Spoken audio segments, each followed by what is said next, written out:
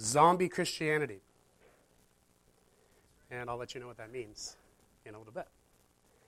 I thought it's appropriate because it's October. But also, this is actually something I've been working on for a while now. And it's not quite all the way together. So I appreciate some grace tonight as I guinea pig you with this idea. I'm going to start out with a story about my freshman year in college. I went to St. Olaf College. My freshman year was awesome. Awesome. I felt closer to God than I had ever felt in my entire life. God was using me more than I had ever experienced. I was experiencing ministry, and I was serving Him in cool ways. I was doing kind of upfront ministry for the first time, but I was also doing other stuff. Like, the Spirit of the Lord led me to do some weird servant things, like in the middle of the night go and clean the dorm kitchen that was always disgusting and nobody would clean. And I would go in the middle of the night and spend like 2 hours cleaning the kitchen when nobody was there so that nobody would see me. And like he just made me do kind of weird stuff like that sometimes. And I thought it was really neat to be on this fun adventure with God. So things were going awesome. Sometime in January, externally things continued to be awesome and great, but internally things started getting really hard.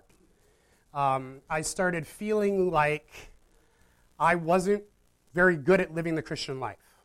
Like I couldn't conquer the things I wanted to conquer. I couldn't become better, be a better Christian, a better person. I felt like I was letting God down all the time. I felt like I was unworthy. I just wish I could be better. I'd see other Christians and other people, and I'd be like, they get it. Like, they got it going on, and I don't. So I was just like, I suck. What is going on here? I felt worthless. I felt like a failure, just in general in my Christian life. But there was also other things going on with me personally. I've shared here before. Some of you have heard it, but I have a genetic condition called hypohidrotic ectodermal dysplasia. There will not be a test on that. It's a mutation of part of my X chromosome, so I'm literally a mutant. I am waiting for my magic powers to manifest so I can join the X-Men, but so far that has not happened yet. I'm hoping for flight and super strength, but okay, I'll take that. That would be awesome.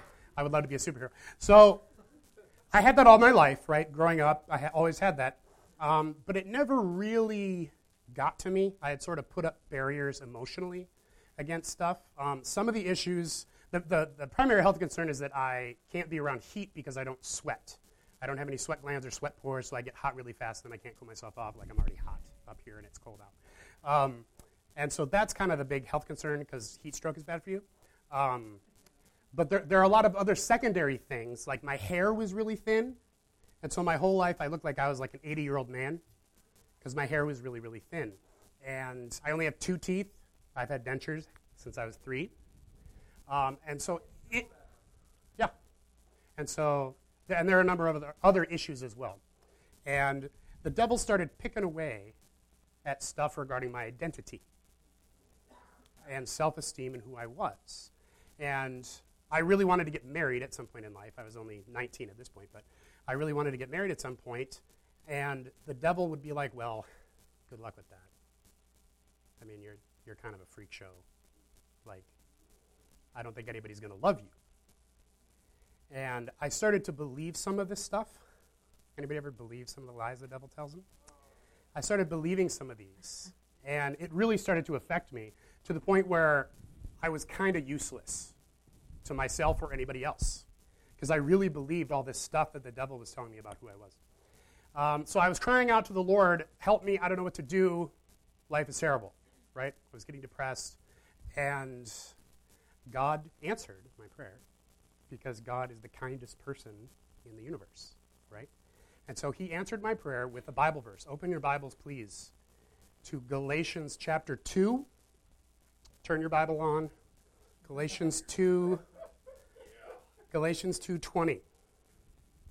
So I felt like a failure in my Christian walk, and I felt like a freak in life.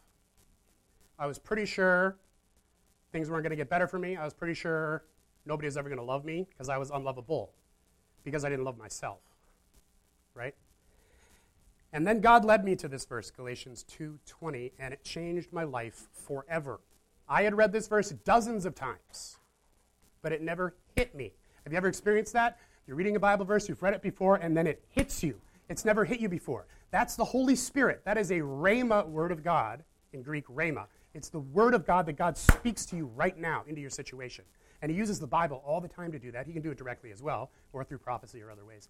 But he directly speaks his word to you. And he says, this, right here, this is for you.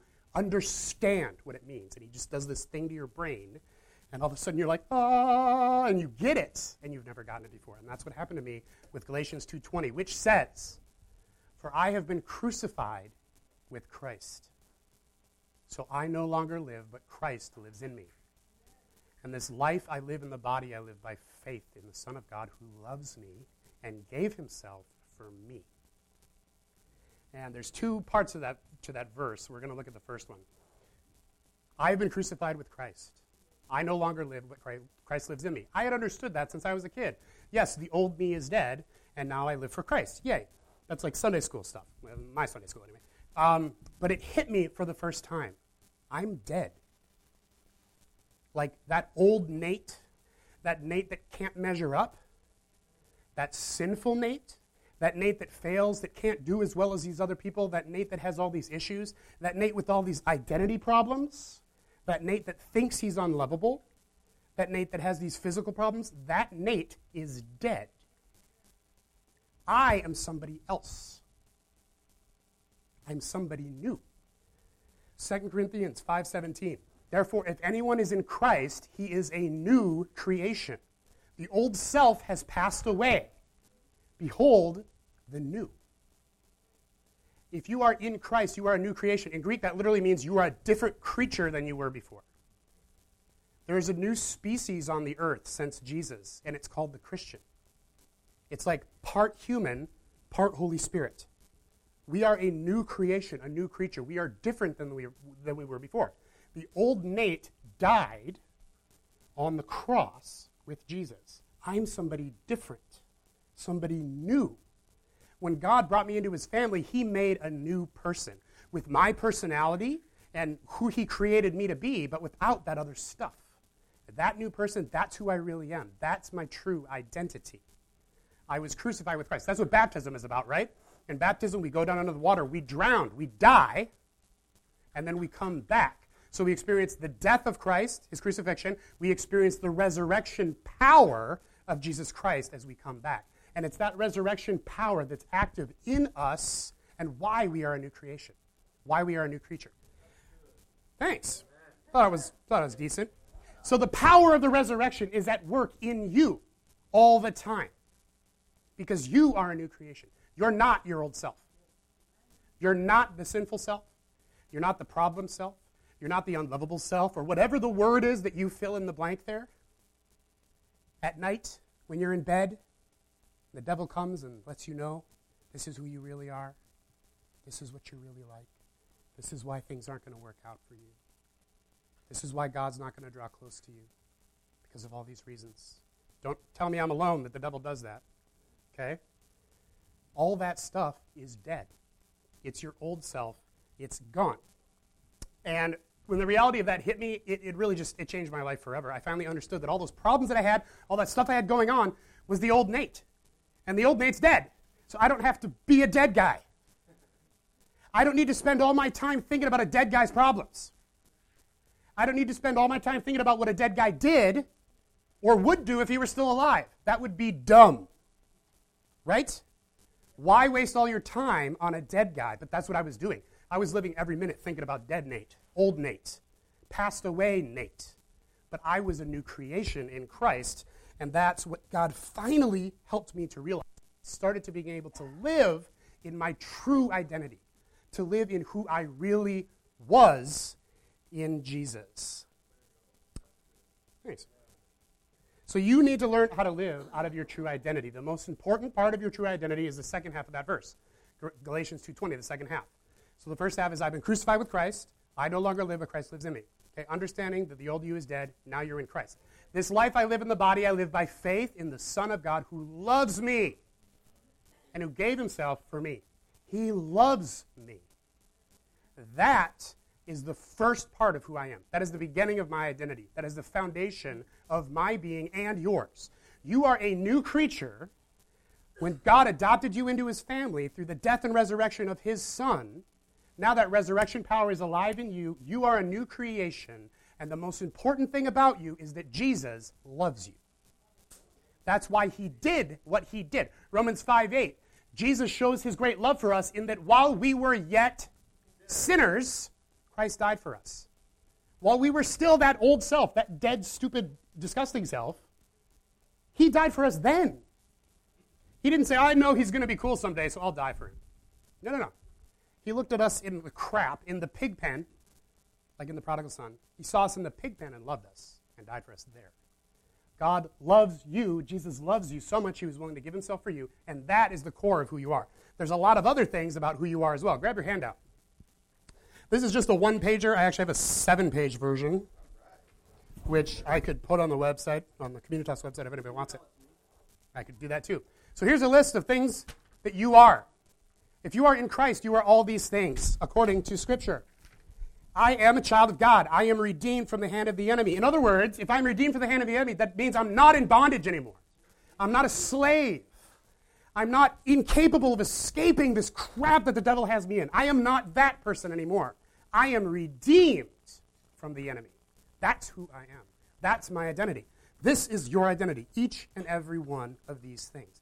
This is who you really are. This is who God has created you to be now. And that other stuff is gone. That other stuff is dead. The reason, well, you can set this aside for now. We'll look at it again in a little bit. The reason it's so hard to live the Christian life, as Paul Anderson says, is because it's impossible. You can't live the good Christian life, right? But through the Holy Spirit, you can do all things. You can ask God, God, help me to believe these things, because maybe you don't. If you spent long enough believing a lie, it's hard to believe the truth. You read verses that says, I am healed by his stripes. I am more than a conqueror. If you felt conquered all your life, if you felt like a victim all your life, it's hard to see a verse that says we are more than conquerors through Christ Jesus and believe it. So we need to ask the Spirit of God, help us to believe what your word says about me. Help us to believe what our identity is, and then help us to start walking it out. Help us to start acting like we're this person instead of the dead person. So we can ask the Holy Spirit to do that, and guess what? He'll do it because he loves to do that, because he's awesome. Remember, he's the kindest person in the world. So the problem is, although our old self is dead, crucified with Christ, dead in our baptism, whatever you want to say about it, although our old person is dead, it's still around. It's still here. It lingers, slinking after us all the time. What do you call something that walks around that's already dead? Zombie. Our old self is like our zombie, and it's not going anywhere. It's here. It's with us all the time. Our old self, trying to get us to believe that that's still who we are, and that we're not someone new in Jesus Christ. And so that zombie follows us around, and it tries to destroy us, to distract us from God is doing, and to derail us from believing that we are this new creation. Instead, that zombie tries to get us to believe that that's how we are. Did you find an image, by the way? I know it's gross, but look at it. That's our dead self. It's dead, but it's not gone. It's still around. It's still following us around, trying to destroy us, trying to kill us, distract us. Think about how grotesque that is, how disgusting that is. That's our old self. That's how we used to be. It's still around. It's following us around, okay? It's a zombie. But guess what? It's dead. That's not us anymore. It's dead. It's gone. We are not that anymore. But the devil tries to convince us that that's who we still are. And if we start believing that, eventually we're going to start acting like it. That is not who you are. You are dead. You can take the image off, or people will be distracted. Thank you, CJ. That's not who you are anymore. That guy's dead. He's still around, or that girl. Still around, though. Slinking after me all the time. Trying to do what zombies do. Which is what? Eat our brains. Yeah, destroy us, okay? While we're in this life, our zombie will always be our cold companion. I like that line, so I wrote it down. In this life. Fortunately, when we die and go to heaven, our zombie can't come. Heaven has a strict no zombies policy, right? Amen? See, that is the kingdom is already here, but the kingdom is yet to come. Jesus says both things. And this is where we live. We live in that balance. We are no longer that, but it's still around, tempting us. We are something new. And when we get to heaven, that's all we'll be. We won't be the old thing anymore. We won't look at it. It won't be following us around, trying to nip at our heels all the time. It'll be gone. Heaven's got a no zombies policy, one of my favorite things about heaven. Yet while we're here, our zombie is going to be following us around all the time. Okay? Don't let this scare you. You've been experiencing this since you became a Christian. You maybe just didn't look at it that way. So how do you defeat your zombie? How do you defeat a zombie? Anybody?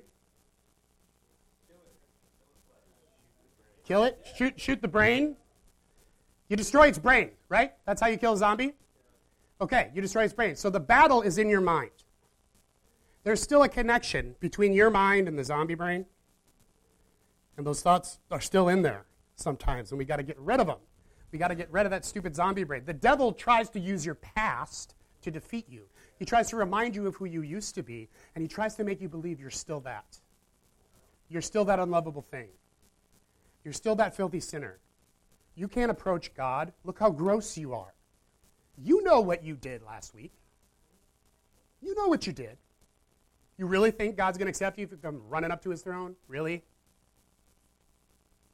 That's the zombie talking. That's the devil trying to get us to believe that we're still that old self. But that old self is dead.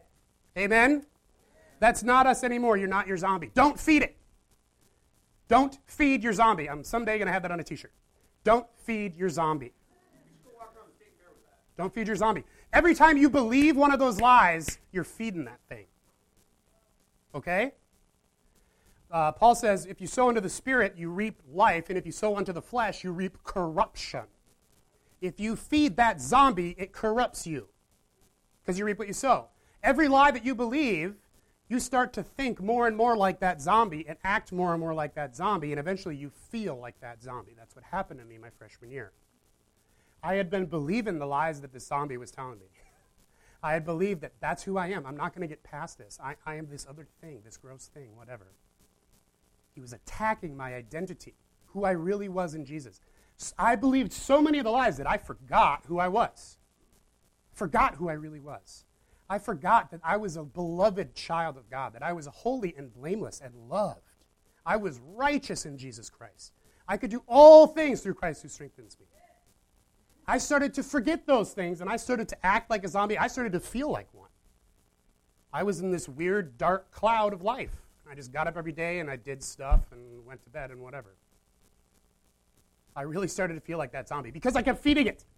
I kept feeding it. It got stronger, and pretty soon that zombie was running the show. But he's dead. We don't have to let him run the show. He's not the boss of you. He's just the zombie of you, which is nothing. So don't feed your zombies.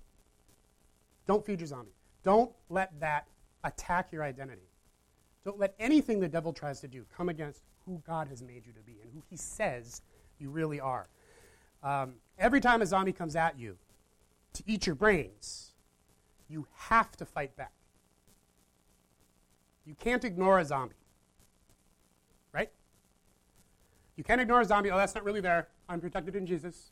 I'm just going to stand here and pretend. Ouch! If you ignore a zombie, he will eat you. That's what they do.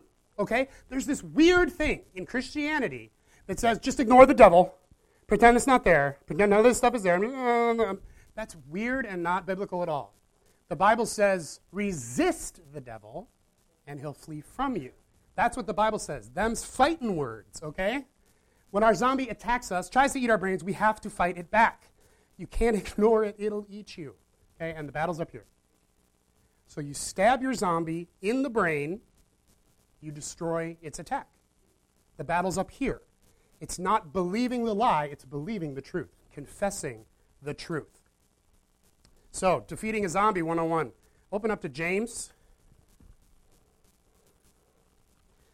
Book of James talks about zombie Christianity. When I do the Johnstone Standard Version, it'll mention it specifically by name. But James 4. What causes quarrels? What causes fights among you? Is it not this, that your passions are at war within you? You desire and do not have, so you murder. You covet and cannot obtain, so you quarrel. He's talking to zombie Christians. He's talking to Christians who have forgotten who they are in Christ, have started believing the lies of the devil, that they're not going to escape their old stuff, that that's who they are, and they're acting like it. They're acting like zombies. And James says, hey, what is the deal? Like, that's not who you are. And then we get to James 4:7. Submit yourselves, therefore, to God. Resist the devil, and he will flee from you. This is how you beat your zombie. Okay? Remember, he's always going to be around. He's going to keep coming at you, keep trying to get you to believe the lies about yourself. Keep you from the truth. This is how you defeat him. 2 things. 1, submit yourselves to God. 2, resist the devil, and he'll flee from you. So, submit yourselves to God. That sounds like humility, right? Submit yourselves to God. That's the first thing. The first thing is when you realize that you're starting to believe a lie, or at least you're tempted to believe a lie. So what do? You submit to God. You humble yourself. You put yourself at the Lord's feet, and you say, Jesus, I need you to be something for me right now. And that something is the area that you're being attacked in. So if you're being attacked in your self-worth, you need to say, Jesus, I need you to help me to feel loved and accepted right now. That's what I need you to be for me right now. You humble yourself before the Lord, and you ask Jesus to be that which you need right now. Does that make sense? So first, you humble yourself. Submit yourselves to God. Second, you resist the devil, and he will flee from you. Resist does not mean ignore, right? Resist the devil. It doesn't say ignore. It says resist the devil. How do we resist the devil? You fight him. The word in Greek for resist says to stand against in battle. That's what the word resist actually means. To stand against in battle. So first you submit yourselves to the Lord, then you fight that sucker. You attack it. You resist the devil. You don't wait and defend. No, you go on the offense and you attack. What do you think, buddy? Cool, huh? I'm not going to let you touch it right now, but maybe later. Cool, huh? So this is a physical sword and a cool one. This is my sword. I have several swords because that's the kind of person I am.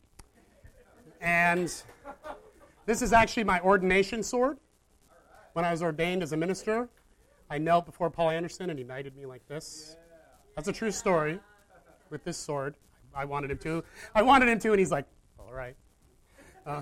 Because he too is kind and long-suffering. And it worked. I was ordained. It's awesome. So, yes, I'm Herr Pastor, sir. So, we submit ourselves to God. We humble ourselves, and then we resist the devil. We fight him. You don't ignore that zombie. You fight it. When it's coming at you, when it's tempting you, when it's attacking you, you stab it in the face. You attack it. You don't feed your zombie. You don't ignore it. You stab it in the face. It's the only way to beat it. And this is a physical sword, but our battle is not with flesh and blood. This is spiritual stuff, right? It's mental stuff. So we use the sword of the Spirit. The sword of the Spirit is what? The Word of God. And again, that word is rhema. Rhema, the now Word of God. The way we fight the devil is by the word that God speaks to us right now. And that word that God speaks to you gives you authority over the devil, and you fight that thing. You stab that zombie in the face and kill it. The sword of the Spirit is the Word of God. Now, one of the primary ways that God speaks, as we talked about a while back, is through the Bible, right? One of the primary ways that God speaks. And so when I am fighting zombies, I grab my sword, and I start pulling out verses, and I start telling these verses to my zombie. I honestly do this. I say these verses out loud. I find a quiet place, and I say them out loud. Grab that sheet again. Okay? I usually start out with Galatians 2:20. I have been crucified in Christ. I no longer live. Christ lives in me. You are dead. You are not the boss of me. You're just a stupid, ugly, fallen apart zombie. You're nothing. You have no power. I am over you in Christ. Amen? So I tell him that. I'm telling myself that. He knows or doesn't care or whatever. Because he's not real. This is a metaphor. Please don't be like, he thinks they're real zombies and they're invisible and they follow you around. No, it's a metaphor. But it really helps me because I think this is really true. Okay? So I say these verses to them. And where is the devil attacking me? Is the devil attacking me in my destiny and what God is calling me to do, what I know God is calling me to do? Then I shout back to him verses that refer to that destiny. If God has given me a prophetic word about my destiny, I say, this is what God said.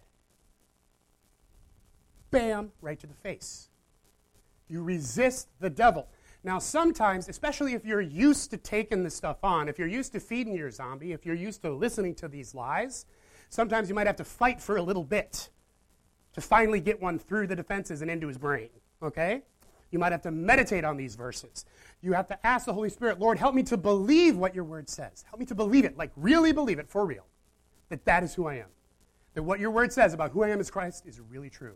Help me to believe it. Help me to live it. Meditate on those verses. Keep this thing. Put it on your fridge or in your Bible or next to your bedstand or whatever. Wherever the devil starts attacking you, whip this out. Start saying this stuff back to him. I am this. I am loved. I am a child of God. I am more than a conqueror. You got nothing on me, stupid zombie. Because you're dead. You're dead. You have no power. That's what I do. I attack my zombie. I literally say the stuff out loud. I resist the devil. And guess what he does? He flees. What do you know? The Bible's true. I resist the devil and he flees. I take out my sword of the Spirit. I shove it in its face until I beat it. And then it's gone. Now, does it come back eventually? Sure. Our zombie will always be here till we get to heaven. But if you keep beating it back and beating it back and beating it back, eventually the attacks get more infrequent. They're also not as scary.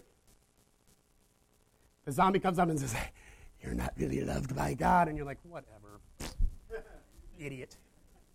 I am too. So this isn't a scary thing, okay? But it's real. We can't pretend it's not real. We can't pretend the devil isn't constantly trying to attack our identity, that he isn't constantly trying to derail us from understanding who we really are. This is huge. Like your identity, your core identity of who you understand yourself to be, like Jacob talked about last week, is incredibly important. It's absolutely vital to your life. Who are you? Are you a filthy sinner barely making it by? Are you a loser? Are you ugly? Are you fat? Are you dumb? Have you been a victim because you were abused and now nothing's going to happen for you? Good. What are the things that the devil tries to get you with? We all have them, right? There are some that we all hold in general because we've all been sinners, right? But there are others that you specifically have that the devil tries to get you with every time. That is not who you are. Jesus in Christ, that's not who you are. You're this other thing. You're never going to get any better. You have to fight against that. Because once you understand who you really are, who Christ has made you to be, and it was a big sacrifice, by the way, to get you in Christ. He had to, be tortured and killed. It was kind of a big deal for him. But it was worth it. He loves you and gave himself for you. That's what Jesus did for us. This hits the very center of who you are. And if you don't get it, if you don't start to realize that that old self with all those struggles is dead. That girl is dead. That guy is dead. I now live in Christ. That is who I really am. And every time he comes after you, you just hit him with the sword. It's not that tough. You pull out one of those Bible verses, you pull out a word that someone gave you or something that God spoke into your heart, and you said, this is who I am. This is true about me. Not what you said. The more we do that, the more we stop feeding our zombie, the more we beat that thing back, it is like night and day between defeat and victory in your life. You will start, it's like clouds, like dark storm clouds. Have you ever been in an airplane when there's a thunderstorm? It's dark, it's scary, and all of a sudden you rise above, and it's this gorgeous sunny day. Has anyone experienced that? I saw it once, and I wished I had a video camera. I made a mental video of it. It's incredible. That's what this is like. When you come out of that zombie state, out of living in that lie of who you used to be, realize that that is dead and you are something new. It is like a whole new world, a whole new life, because it is a whole new life. You are a new creation. You're something new, something different, and by the way, better than you used to be before. You still have your personality, the core of who you are and who God made you to be, but all that stuff is dead. It's gone. Nathan, did you have a question? What if it's not your thoughts that are saying that to you, but actual people? Mm-hmm. What if those people are not just people, but people related to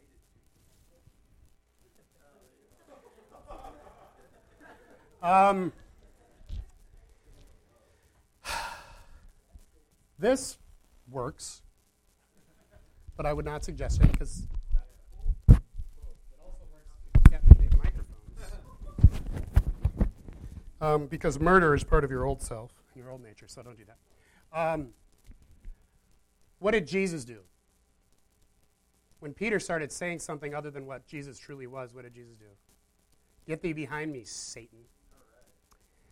Now, you want to use judgment on whether or not you say that to an actual person? Probably not, because you want to think about their well-being. Jesus knew Peter could handle that, and he was going to disciple Peter through the process. So I'm not suggesting you go to your friend who's saying, or your boss, and say, get thee behind me, Satan. You'd be like, okay, freak. But that's still the devil. Even if it is through the mouth of another person, whether it's through the mouth of another person or your zombie or whatever it is that's lying to you, the reaction is the same. Submit yourselves, therefore, to God. Resist the devil, and he will flee from you. So you humble yourself before the Lord. You ask Jesus to help you. You ask Jesus to be the opposite of whatever they said. If they said you're worthless, Jesus, show me my worth. Show me that I was worth so much that you left the perfection of heaven for all time to become a screaming, pooping baby in a barn next to a sheep's butt. The perfection of heaven. Sheep's butt.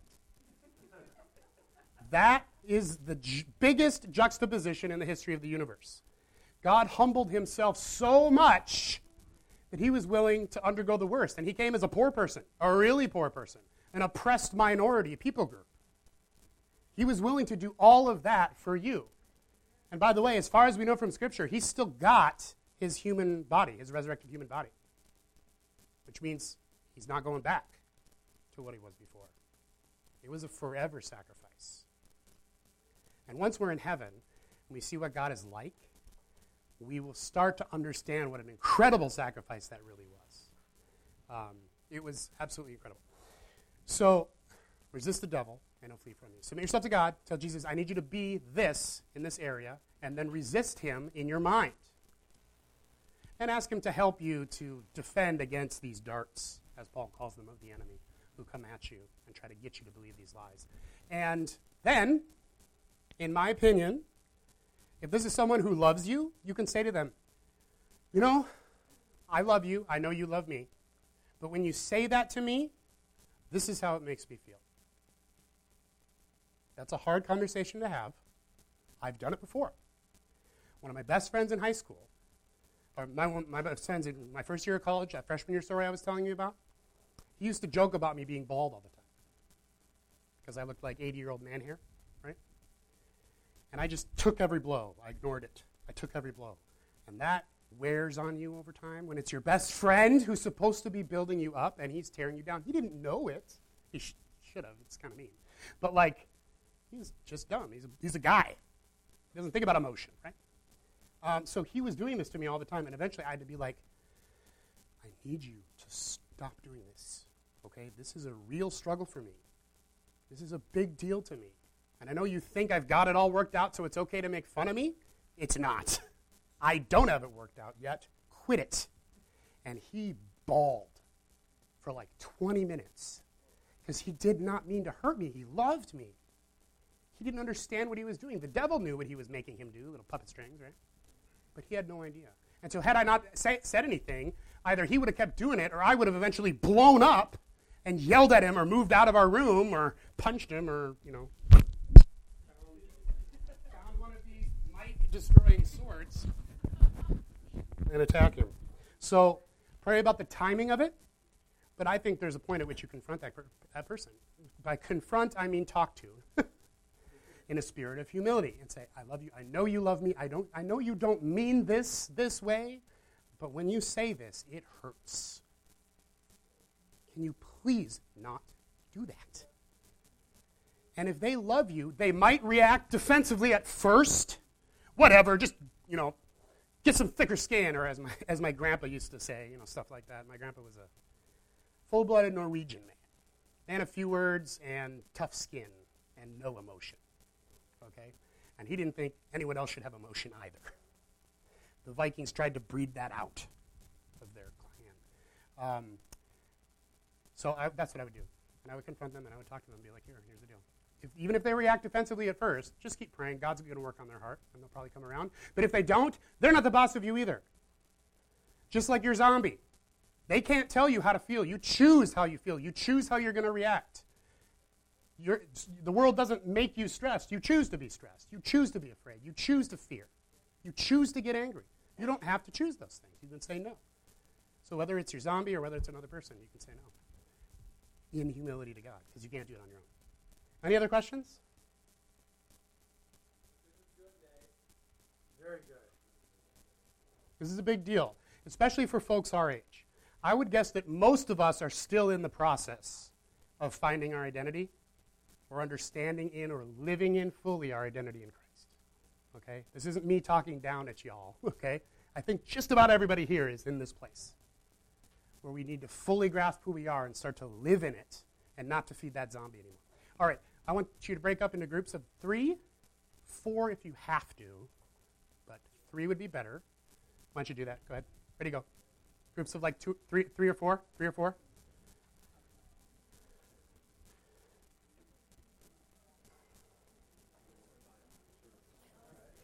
Three people, 4 at the most. I got a couple questions for you that I'd like you to discuss in groups.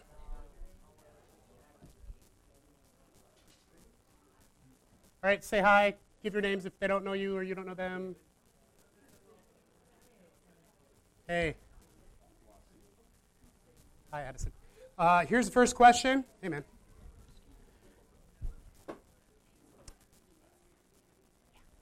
Okay, first thing. Everybody listening? Stop fellowshipping. This is still my time. Sorry, Jesus. So, the first one. Go around the room, go around the little tiny group of 3 or 4, and each take turns doing this. Name 1 or 2 specific ways that your zombie tries to attack you. 1 or 2 specific ways that your zombie tries to attack you. In other words, what lies does the devil try to get you to believe? And this is a safe place, so if you don't feel led to go to your deepest, most vulnerable place, that's okay. You can share one of the lighter ones, but this is a safe place, so you could be vulnerable. And in my experience, the more vulnerable we are, the more God heals us. Confess your issues to one another. Okay? Bear one another's burdens and all that. So, take turns. Name 1 or 2 specific ways your zombie tries to attack you. What lies does the devil try to get you to believe? Ready, go.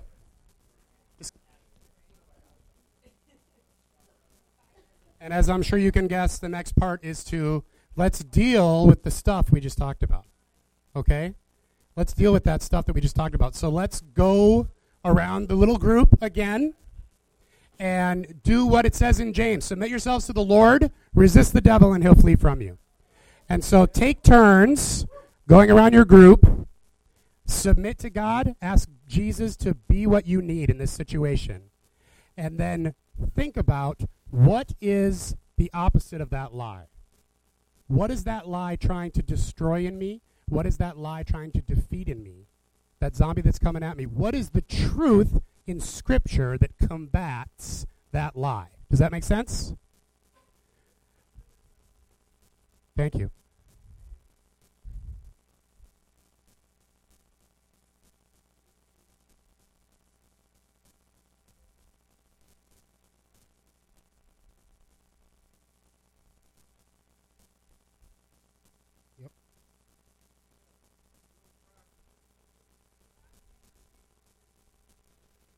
Yes.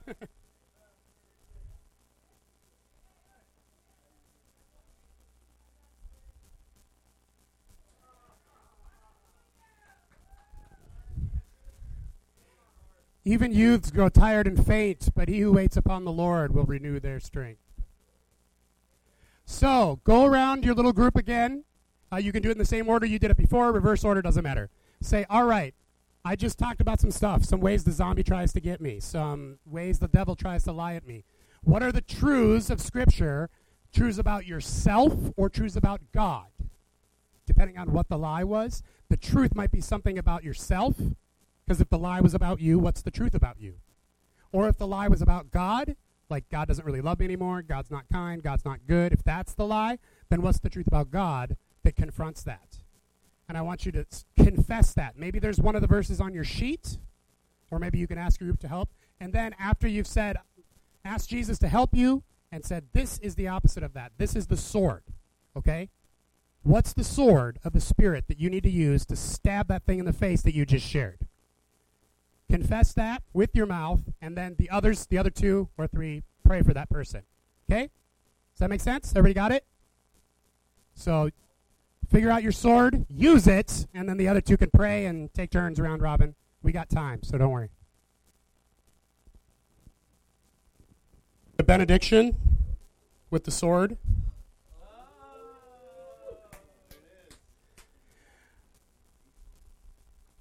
And the God of all peace will soon crush Satan under his feet. So may the Lord bless you and keep you. May the Lord make his face to shine upon you and be gracious unto you. May he look upon you with favor and give you his peace. In the name of the Father, and the Son, and the Holy Spirit. Amen. You are free to go if you want. Otherwise, please continue to pray for each other. There is food upstairs. You can hang out all night long fellowshipping. If you would like to receive personal prayer for something specific, like what we talked about tonight or whatever, feel free to come up and get prayer. All right. Invite some friends and enemies for next week. At least one enemy.